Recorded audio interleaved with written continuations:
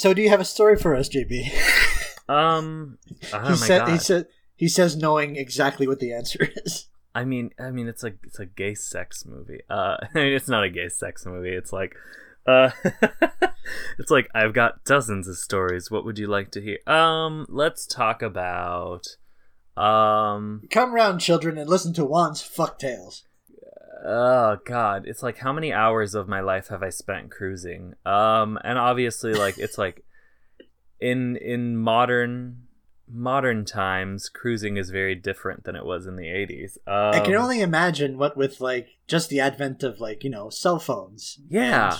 Well, it's fascinating to me that like obviously like back in the day it was like you would stand around and just kind of like look at each other and like wait, and it was just like a lot of like pacing and waiting and walking, and it's like nowadays we do the same exact fucking thing on our phones. It's like we just sit there and like we message some people or like we wink at them or like hit it, not like woof or tap or whatever the fuck it is, and it's like it depends on the app. It sounds like you're playing poker and chess at the same time, but what you're betting with is your penis.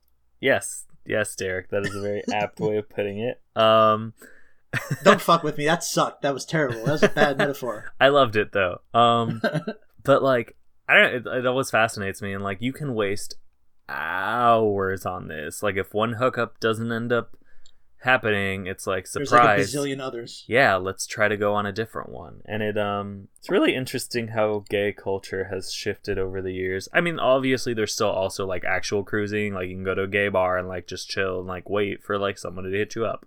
I don't do that because I am one, lazy, and two, I don't like gay clubs and bars for the most part.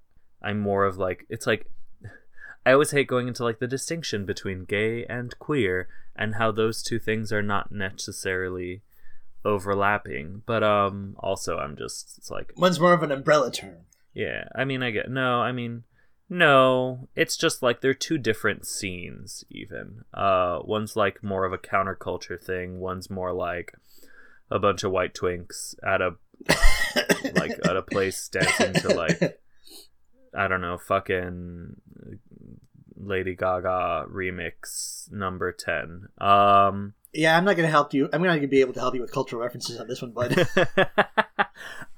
Not that like either one of those things is bad or good. It's just not my thing. So yeah, I like how I didn't even actually give like a sex story. I just gave an overview of queer culture before we dive into the past.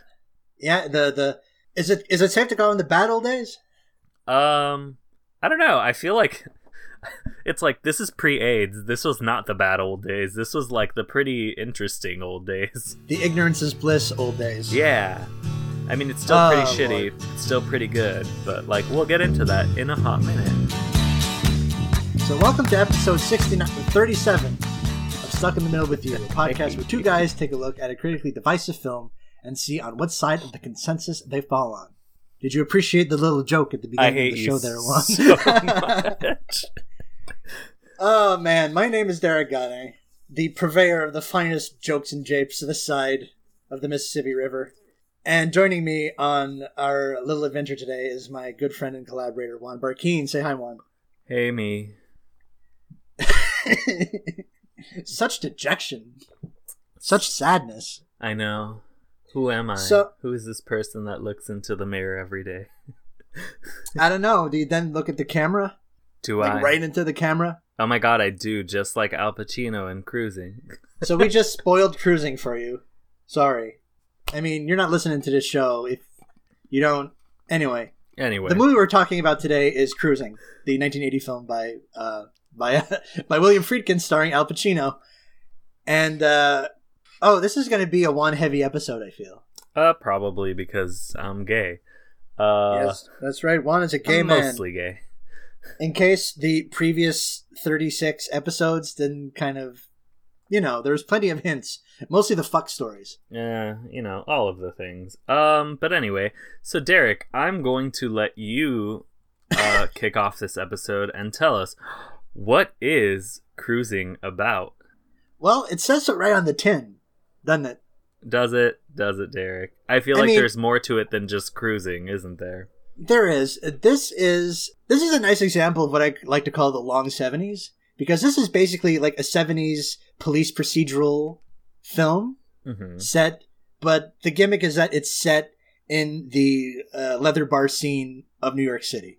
So it's basically a William Friedkin film, but it's also kind of a slasher film at the same time, because there's a serial killer targeting gay men in the West Village. And Al Pacino is a hotshot young detective who goes undercover into the leather bar scene to try to find him. And there's copious amounts of, I guess it's fair to call it homoeroticism. Except it's not like coded homoeroticism. It's just literally dudes making out and having sex. And Al Pacino infiltrates the scene, but it changes him, man. Does it? Does it change him? How it changes him is not explicitly said. It's barely hinted at. Oh, we could definitely get into that in a hot minute. But that's like the core, that's like the gist of it. It's basically a police procedural set in the West Village. Yeah. So what do you think about this movie, JP? I should say that this movie, when it came out, was protested by gay rights groups and given short thrift by audiences and critics. And time has been kind to it. Time has been very kind to it. People fucking love this movie nowadays. And I gotta say, it's pretty good. I thought this movie was going to be mad homophobic. No, this movie's actually, like, I will stand by this to, like, my death. I think this movie is very good outside of a couple minor things. But, like, I don't, it's like, I hate saying, like, I don't think this movie could have ever been bad, because I think William Friedkin was pretty much, like, he set his mind to capturing what these, like, S&M and leather bars were like. It's like, this is what it was. If you look at any of the porn films from, like, the 1970s that featured all of these gay men, if you look at, I'll, like, shout out to Evan Purcell, who goes by Schlock Value on Twitter. That's a good name. Yeah. I love following him because he posts so many. He's the guy who wrote what movie did he write for? He wrote about Doom Generation He wrote about Doom Generation. Yeah. Which, like, if I ever do cruising, it's like I know I'm tapping him for that. But he wrote he constantly posts these under the Instagram Ask Anybody, like BUDDY, and it's like all of these old advertisements for, like, porn theaters and, like, gay bars and, like, queer films and all. Like, it's so fascinating to look at, like to get looks into what the 1970s gay culture was. And I think this movie is very much a time capsule, even though it is made by a straight man who is going into this scene. I mean, there's one of the big things about this movie is there's 40 minutes worth of just straight up gay pornography that was excised and is, like, missing. That was shot movie. And lost to time, basically. Yeah. Because William Friedkin doesn't do shit by halves. No, not at all. And it's like, that's, like, can you imagine this movie with 40 minutes of just gay porn? Because, like, I can. Okay, so first of all, this movie's already, like, an hour 50. It's an hour 40. Okay, it's an hour 40. So that would make it a 2 hour and 20 minute, like, sort of gay sex opus. But I think that, yes, it would. And I think that would have made it even more interesting, because I think some of the best shots in this movie are just of, like, people watching people. I mean, that's like 90% of the movie. Yeah, and cameras gliding through bodies and sweat and just, like it, you can smell it, you can feel it. And I think that's something that, like, William Friedkin always has done excellently. And there's always a kind of textural quality to his movies. This is, like, all of his movies. And grit is usually, like, the stock texture. Yeah. It's grimy. It's very grimy. It's very it's sleazy. It's very sleazy. Yeah. And we've talked about this, like, before with other movies. I think, like, you and we've had, like, discussions about Killer Joe, where it's like I think you were the one who said, like, every minute watching that screen was just, like, you felt, like, I don't know, like, greasy and, like, wrong.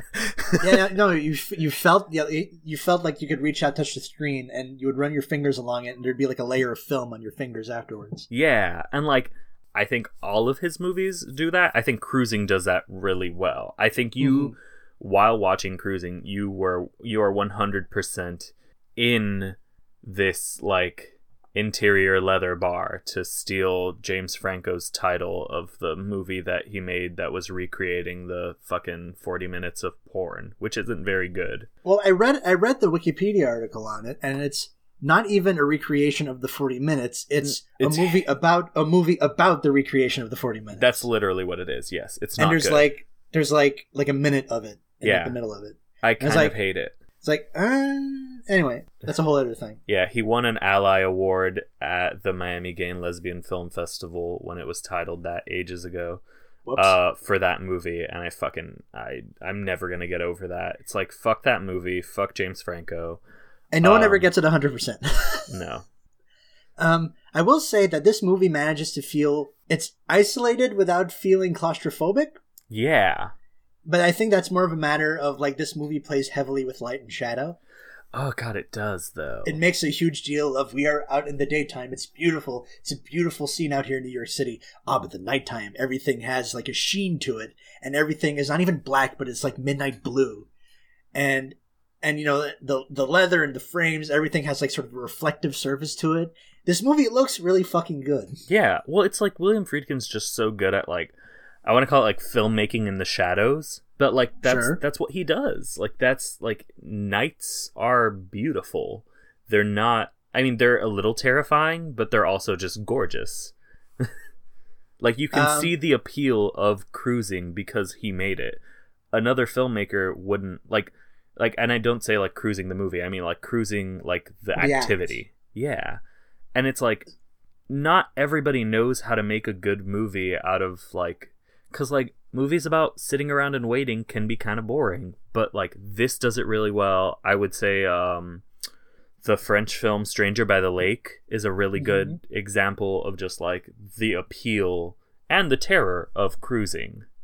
I mean like it's like a guy going around killing gay people isn't like a fresh tale. It's that doesn't sound like a fun time at the movies. Yeah, it's miserable, but like this movie's, I don't know, like, a lot of people call this movie homophobic. I don't think it is. I don't, like, you said you thought it was going to be a lot more gay panicky. Yeah, well, it's 1980. This is an American film. I kind of had my suspicions, or I had my doubts, and, like, I'm not in a position to say whether or not Friedkin, Pacino, and everyone involved gave the scene a fair shake. Because that's not my universe. Yeah. Does it? I think it does. I would argue it does. Like, this is one, it's like pre-AIDS, so this was definitely, like, it's a very accurate, in my opinion, not just in the way that they show, like, the bars in the scene, but, like, also just the way that the police and the queer community have always had, and probably will always had. It's like, I mean, I'll cite Evans, one of Evans' Letterboxd reviews by saying, by reading, hold on. What I find really fascinating about Cruising is just how accurately it portrays the sort of relationship and struggle that the police and the LGBT community were locked in at the time, and even still now. The way that the police's interest in the case is less about actually caring for or protecting a vulnerable class, but is instead motivated by pure cold politics. Yeah. Like, I don't like, and I know we've obviously, I mean, I guess I'll open this up for you to be able to talk about more, because I don't want to just talk about the gay things, but like, I think it's interesting that like, we've discussed a lot of movies about like cops and cop adjacent folks, and it's like, all of these movies come with political baggage, but I think the grand theme is like cops are too busy being self-serving to notice like what's really going on. I would tend to agree. Like all the really great cop movies, all the great crime movies that focus on like police officers, a lot of those movies, just the police are pricks. They're not heroes. They're not to be emulated. Just in Friedkin's filmography, you've got William Peterson in To Live and Die in L.A. is a fuck up. You've got Popeye Doyle in French Connection, who's a real fucking asshole, real piece of shit. They're compelling characters. They're not aspirational in the slightest. These movies work because cops are shitty people doing ultimately what is shitty work. Yeah. Cruising has this additional angle where it's like, we're not fond of this community, but we need to pump you for information, so we have this uneasy tango that we're doing with you. Yeah. And we understand that this killer is targeting members of your community, but we don't give a shit that much about that. We give more of a shit about the fact that we're going to look bad if this keeps going on. Yeah, and it's like they don't even care about like the 2 sex workers who are like getting harassed by the cops and like forced to give them blowjobs. It's like, who gives a fuck about them? Like, we're just going to look away because, well, they're part of the force. And one of them comes back in the movie being pumped for information again because, I mean, those roles are pretty much set in stone. Yep. I mean, this is the system we're operating in, and you can't break out of it. Yeah, and I think one of my favorite lines is one of the gay characters says, cops, if they get their hands on him, they'll make him a member of the Vice Squad. And it's like, yeah, that's exactly what they would do with the murderer. Like, yeah, we're having this run of movies where cops are both the good guy and the bad guy. Yeah. So we've got this, Observe and Report, Maniac Cop. Yeah, it's kind of a nice trilogy there. That's a weird trilogy. Right? That's a weird triple bill to program. I know, but it's so fascinating to me that like we've like incidentally picked all 3 of these movies. And I think like a recent show, I love how I keep going back to television. I love TV. There's a mini series rather, because it is only 9 episodes. They're all very contained. Is American Crime Story, specifically the new one, The Assassination of Gianni Versace. Which is written by like a queer crime writer, and he, like, one of the things that the show nails, which I think this movie, even though it's made by a straight man, nails, is just like how poor police officers are at engaging with queer people. It's like the sheer terror of even stepping into a gay bar. Outside of like Pacino's character, it's like none of them are going to do that, because it's like, why would we speak to them like they're human when they're not? There's the great scene when there's like barely a word said in this scene. It's precinct night at the all these so good. All these clubs have great names, by the way. One of them's called the Cockpit. One of them's called the Ramrod. Yep, Wolf's Den. And I forget what's the Wolf's Den. Yeah. I mean, I'm less crazy about Wolf's Den, but Ramrod and Cockpit are both very funny. Ramrod's a good fucking. I mean, we have a lot of interesting bar names. But anyway, so it's precinct night at one of these clubs, and everyone is like dressed as a cop. Like everyone has like on like stripper cop wear or whatever. Yep. And in comes Pacino, just dressed normally, and he gets fucking kicked out. Exactly. He gets kicked out for not being a cop, even though he is the only cop. It's beautiful. That's a great little metonymy in this movie. Yeah. And it's also, it's something interesting because, like, these nights actually absolutely do exist. And it is fascinating to me, like, how we fetishize these people in positions of power. I mean, that's, like, kind of what, like, Tom of Finland did so much of with his art, and, like, a bunch of other artists and sex nights and whatnots. Do y'all have, like, frumpy sex nights, like, come dress as a librarian? Oh my god, if only. That's my dream. I would literally go out to every bar if there was, like, come dressed as a sexy librarian night. No, not even a sexy librarian. Just bust out, like, a turtleneck and a jacket. I mean, that can be sexy. Get your shittiest, like, pleated pants and penny loafers. I think gay people need to have, like, a Nancy Meyers night where, like, we all just show up at, like, somebody's really great kitchen and, like, have a party there in, like, white turtlenecks. Although I just said that out loud and I realized now that's just a gay bar full of people who look like Tim Heidecker.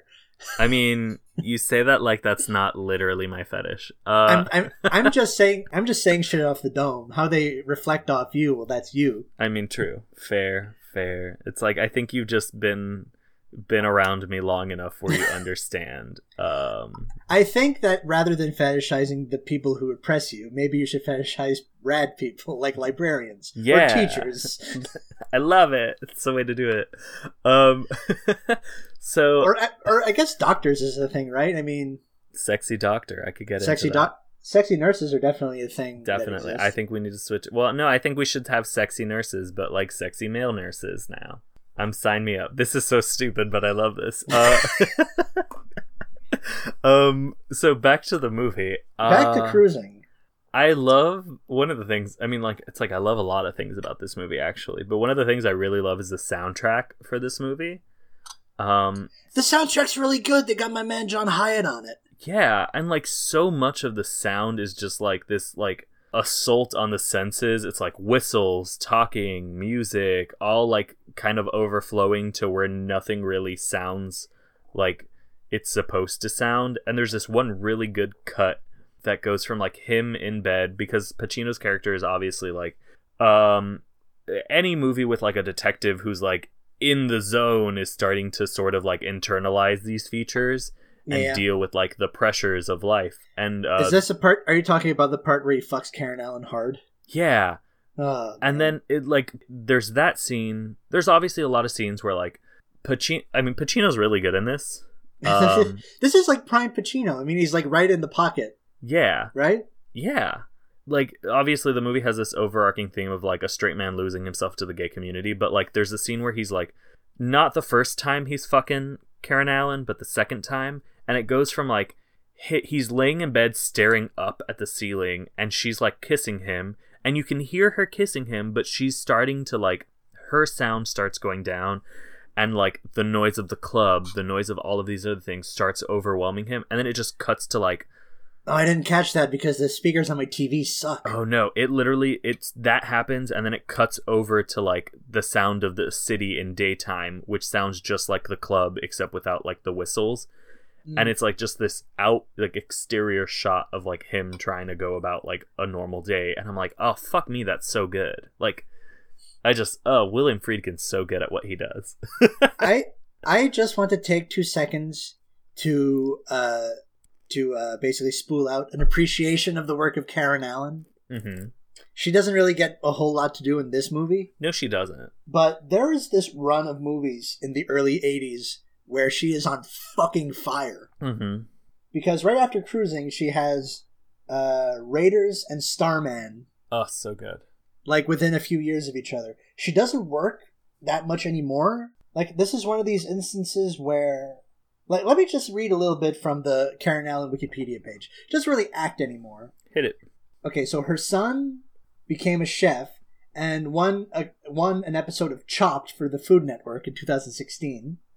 She developed this is a direct quote from the Wikipedia page. She developed an affinity for knitting, and in 2003 started her own textile company, Karen Allen Fiber Arts. That's amazing. In Great Barrington, Massachusetts. The company sells items Allen knits with a Japanese-made knitting machine. For her work in the textile arts, she was awarded an honorary master's degree from the Fashion Institute of Technology in 2009. She also teaches acting at Bard College, and she lives in Massachusetts, where she also teaches yoga. So wait, what you're telling me is that Karen Allen is literally the coolest person in the world? So shout out to Karen Allen for living her best life, not really needing the movies. I'm literally so jealous of her life. Like she still goes like to conventions and shit on account of being in the Indiana Jones movies. But of course, but no, she's out here. Cool. She's out here knitting toques and teaching yoga in New England. So shout out to Karen Allen. I adore her. I will say one of my favorite shots in this movie is like her putting on his old disguise at the end of the movie is so good. I'd like to talk about that 2 seconds, not for like the shot of Pacino in the mirror afterwards, but it's like, I think it's meant to be that we think that that's the same shit that the killer had, right? What, like him? No, that the jacket and the hat and the glasses were yeah. There's like 100 dudes with the same getup in this movie, and it could be any one of them. Absolutely. If it's not the one that they caught. Absolutely. I mean, it kind of goes to that point of like, a killer can disguise himself as any member of a community. And I think like obviously Pacino, those objects are representative of the community, and Pacino as a straight man started putting that disguise on, and I think the movie is trying to make a game of like, how hard is it to take off the disguise once you've put it on? Which I think is an interesting theme, especially going into like the concept of internalized homophobia. It's like, had he started kind of becoming part of the gay community because, you know, like maybe it is starting to seem kind of appealing, like this whole rigmarole of this. But do you think that it's a sexuality thing necessarily? Do you think it's like a PTSD thing? I think it could be both. I don't think the movie cares. I think that's the ambiguity that I like about the movie. The ambiguity of the movie that I hate is that they decide we're going to have Pacino, presumably, kill a gay man. Do you think he did? I know it doesn't matter, but I think the movie posits that he is the one who killed his like gay neighbor. I think the movie only posits that maybe he did, but I think that's the movie being coy. Like we were talking off mic that the scene where we come upon Ted's murder, more or less unnecessary. If I were editing this, I'd probably cut that out. Mm-hmm. Because it doesn't really serve anything other than to amplify an ambiguity that they were already going to get. Yeah. You dig? Exactly. Well, it's like, that's the part of the movie I take issue with, because that's the part where it's like him trying to cover up any idea that he was gay is like fueling his own, like, that's why the other gay man killed people, and now he's doing the same exact thing. It's right. Like, that's stupid. Like, I don't want to, like, it's very much a horror movie trope. Uh-huh. And I don't think it fits here, because I think this is more than a horror movie. This movie's kind of shot at times like a horror film. Like, it is. Like the second murder in like the booth with the movies. The booth so with like good. The porn films. That's kind of a De Palma-esque moment. Yeah. Where you've got like the knife in like the shadow of the knife, and you know the knife is the phallic symbol being thrust into the dude, and the knife only being like 2 inches long. I mean, even the same thing with the guy who gets tied up. It's like the way he positions the knife right over his back and then plunges in. I mean, it's like it's all very, very much made like a horror movie. Yes. It's just an artsier horror movie. And I think the movie has more aspirations of being, like, it is basically an erotic thriller, just of a different kind. And I think we can probably dive into, like, the idea of any erotic thriller with gay people becomes maligned by the gay community because they don't want to be seen as villains. I never even considered this to be an erotic thriller. But isn't it? Because, I mean, it kind of is. I can see where you're coming from, but I guess it's just my own kind of bias where it's like erotic thrillers are generally, like, heterocentric. Yeah. Like, all the movies starring, you know, erotic thriller hero Michael Douglas are like man and woman. Mm-hmm. But you're right. I mean, this operates pretty much in the same way. The only difference is that the fact that this is someone undercover cruising for gay sex kind of leaves that one key aspect of the erotic thriller out, which is like sort of the pursuit of sex in danger. Even though he's still doing it, he's not doing it in the same way. No, he's not. You're right. No, it's partially an erotic thriller / slasher, partially a detective story, and the way they overlap is what I think is so fascinating about the movie. I almost want to say that it's a erotic in quotation marks thriller in quotation marks, but not an erotic thriller in quotation marks. Yeah, you understand? That's fair. It's like 75% of the way there, but the fact that Al Pacino, for plot reasons and for character reasons, is kind of robbed of agency. Because like the whole point of an erotic thriller is like, this is sexy but also dangerous. It's like we don't know if he finds it sexy or not, even though that it's explicitly dangerous because he's trying to find a guy who's killing other guys, right? I mean, I think I would argue he does find it sexy, just because I think an average straight man who had become embedded in this situation would not have had the kind of like internalized trauma that he seemed to have had throughout the movie and by the end of the movie. Just like, you know, the scene with like Karen Allen, him having sex and him like kind of almost disassociating.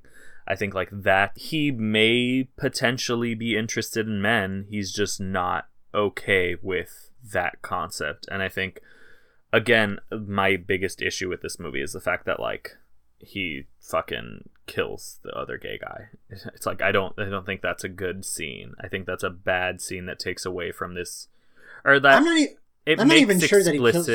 Or yes, we're not sure that he kills him, but it makes. We're not sure that he kills him, but that dude still dies. Yeah, he doesn't need to die. It's like that doesn't need to be there. But I mean, I think like just the way the camera moves through places, I think it is really like, I think it's a dude looking at dudes in a way that isn't I don't think it's just professional. It does seem kind of combative in a way, though. Yes, I think he's torn apart. That dude, like Pacino's not looking at everyone else the same way everyone else is looking at everybody else. Yes. And in the climactic scene where it's him and Stewart in like a lot, and this is just before Stewart attacks Pacino. They're facing off.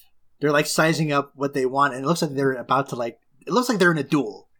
It looks like they're reaching for their 6-gun, and that's basically what it is too. They're basically playing a game of chicken. Yeah.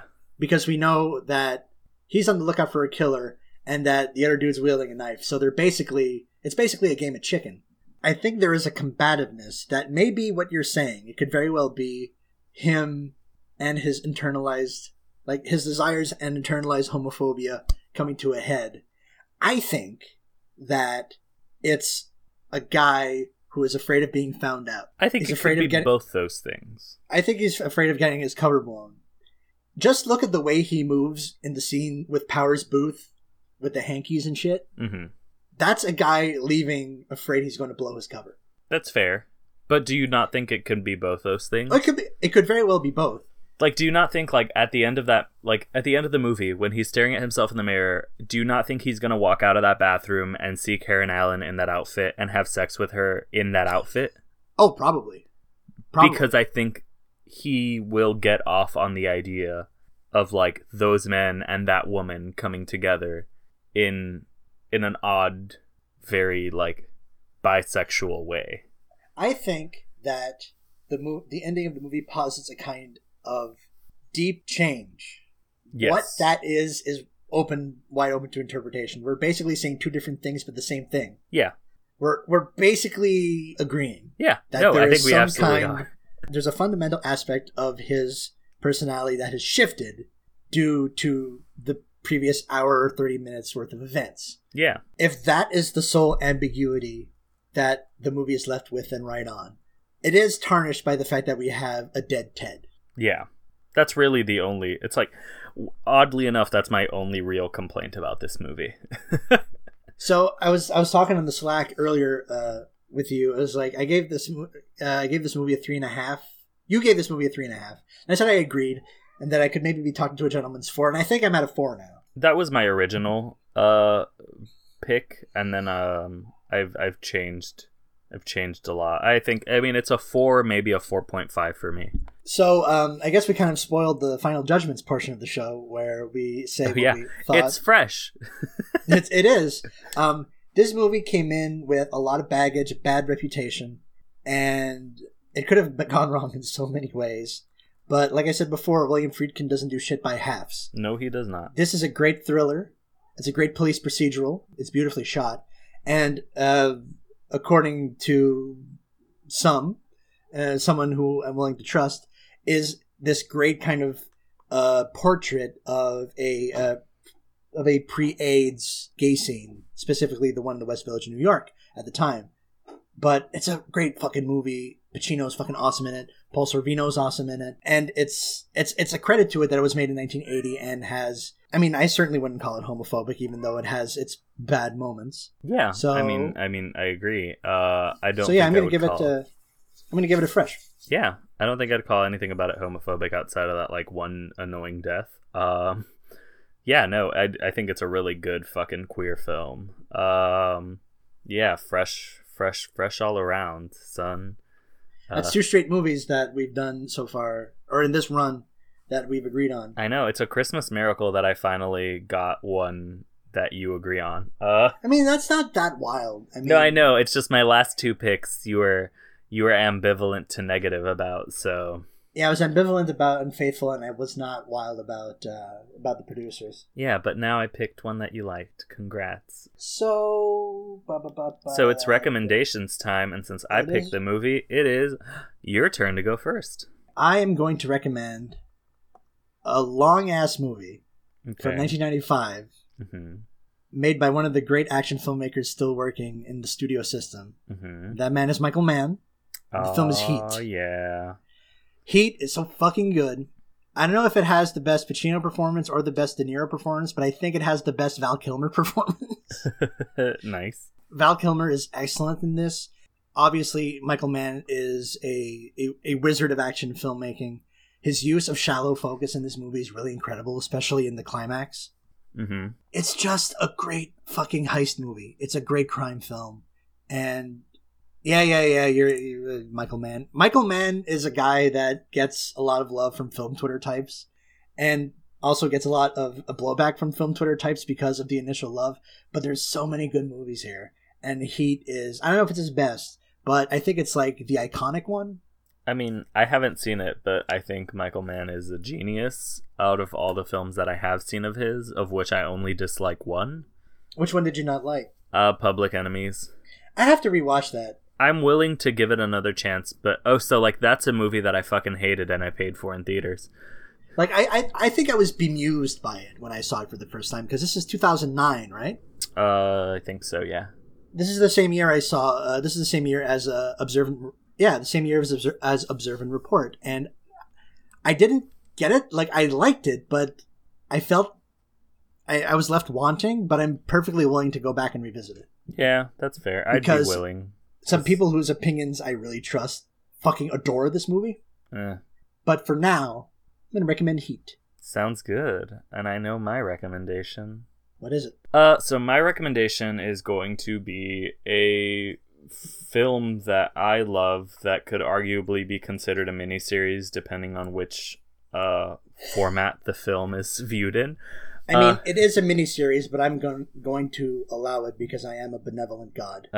Love you. Anyway, it is the Mike Nichols' adaptation of Tony Kushner's Angels in America, All right. which is like a fucking brilliant work of art, both the play and the miniseries. The miniseries has a shit ton of excellent actors.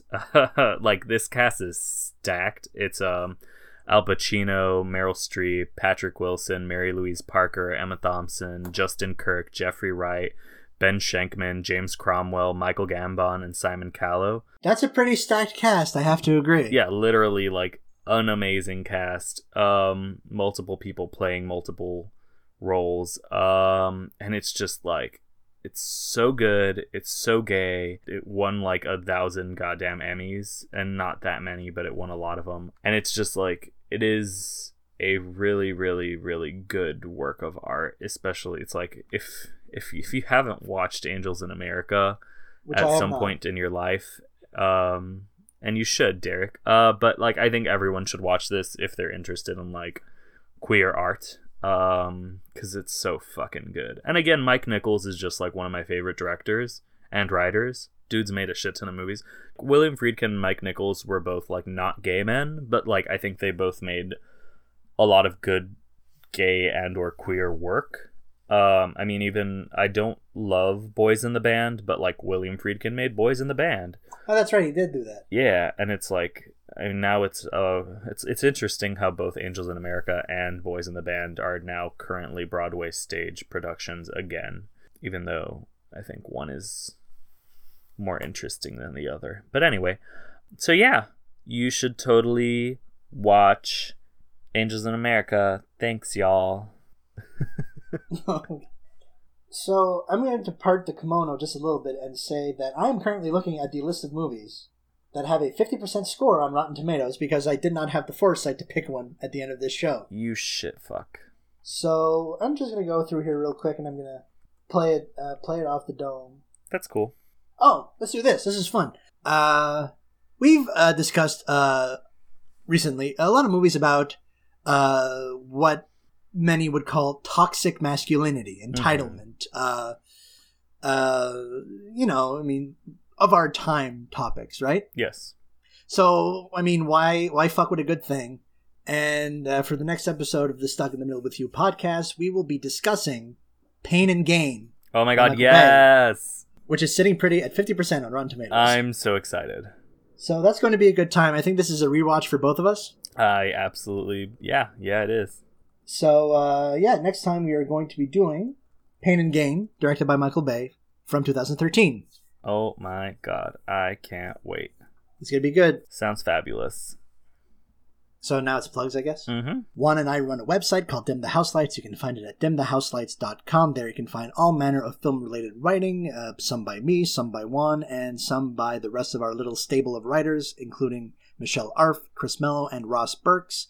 You can find my work at derekgade.com. Everything I've ever done is linked from there in some way. And you can find Juan's work at the Miami New Times, both in print and online. And you can also check out his film series, Flaming Classics.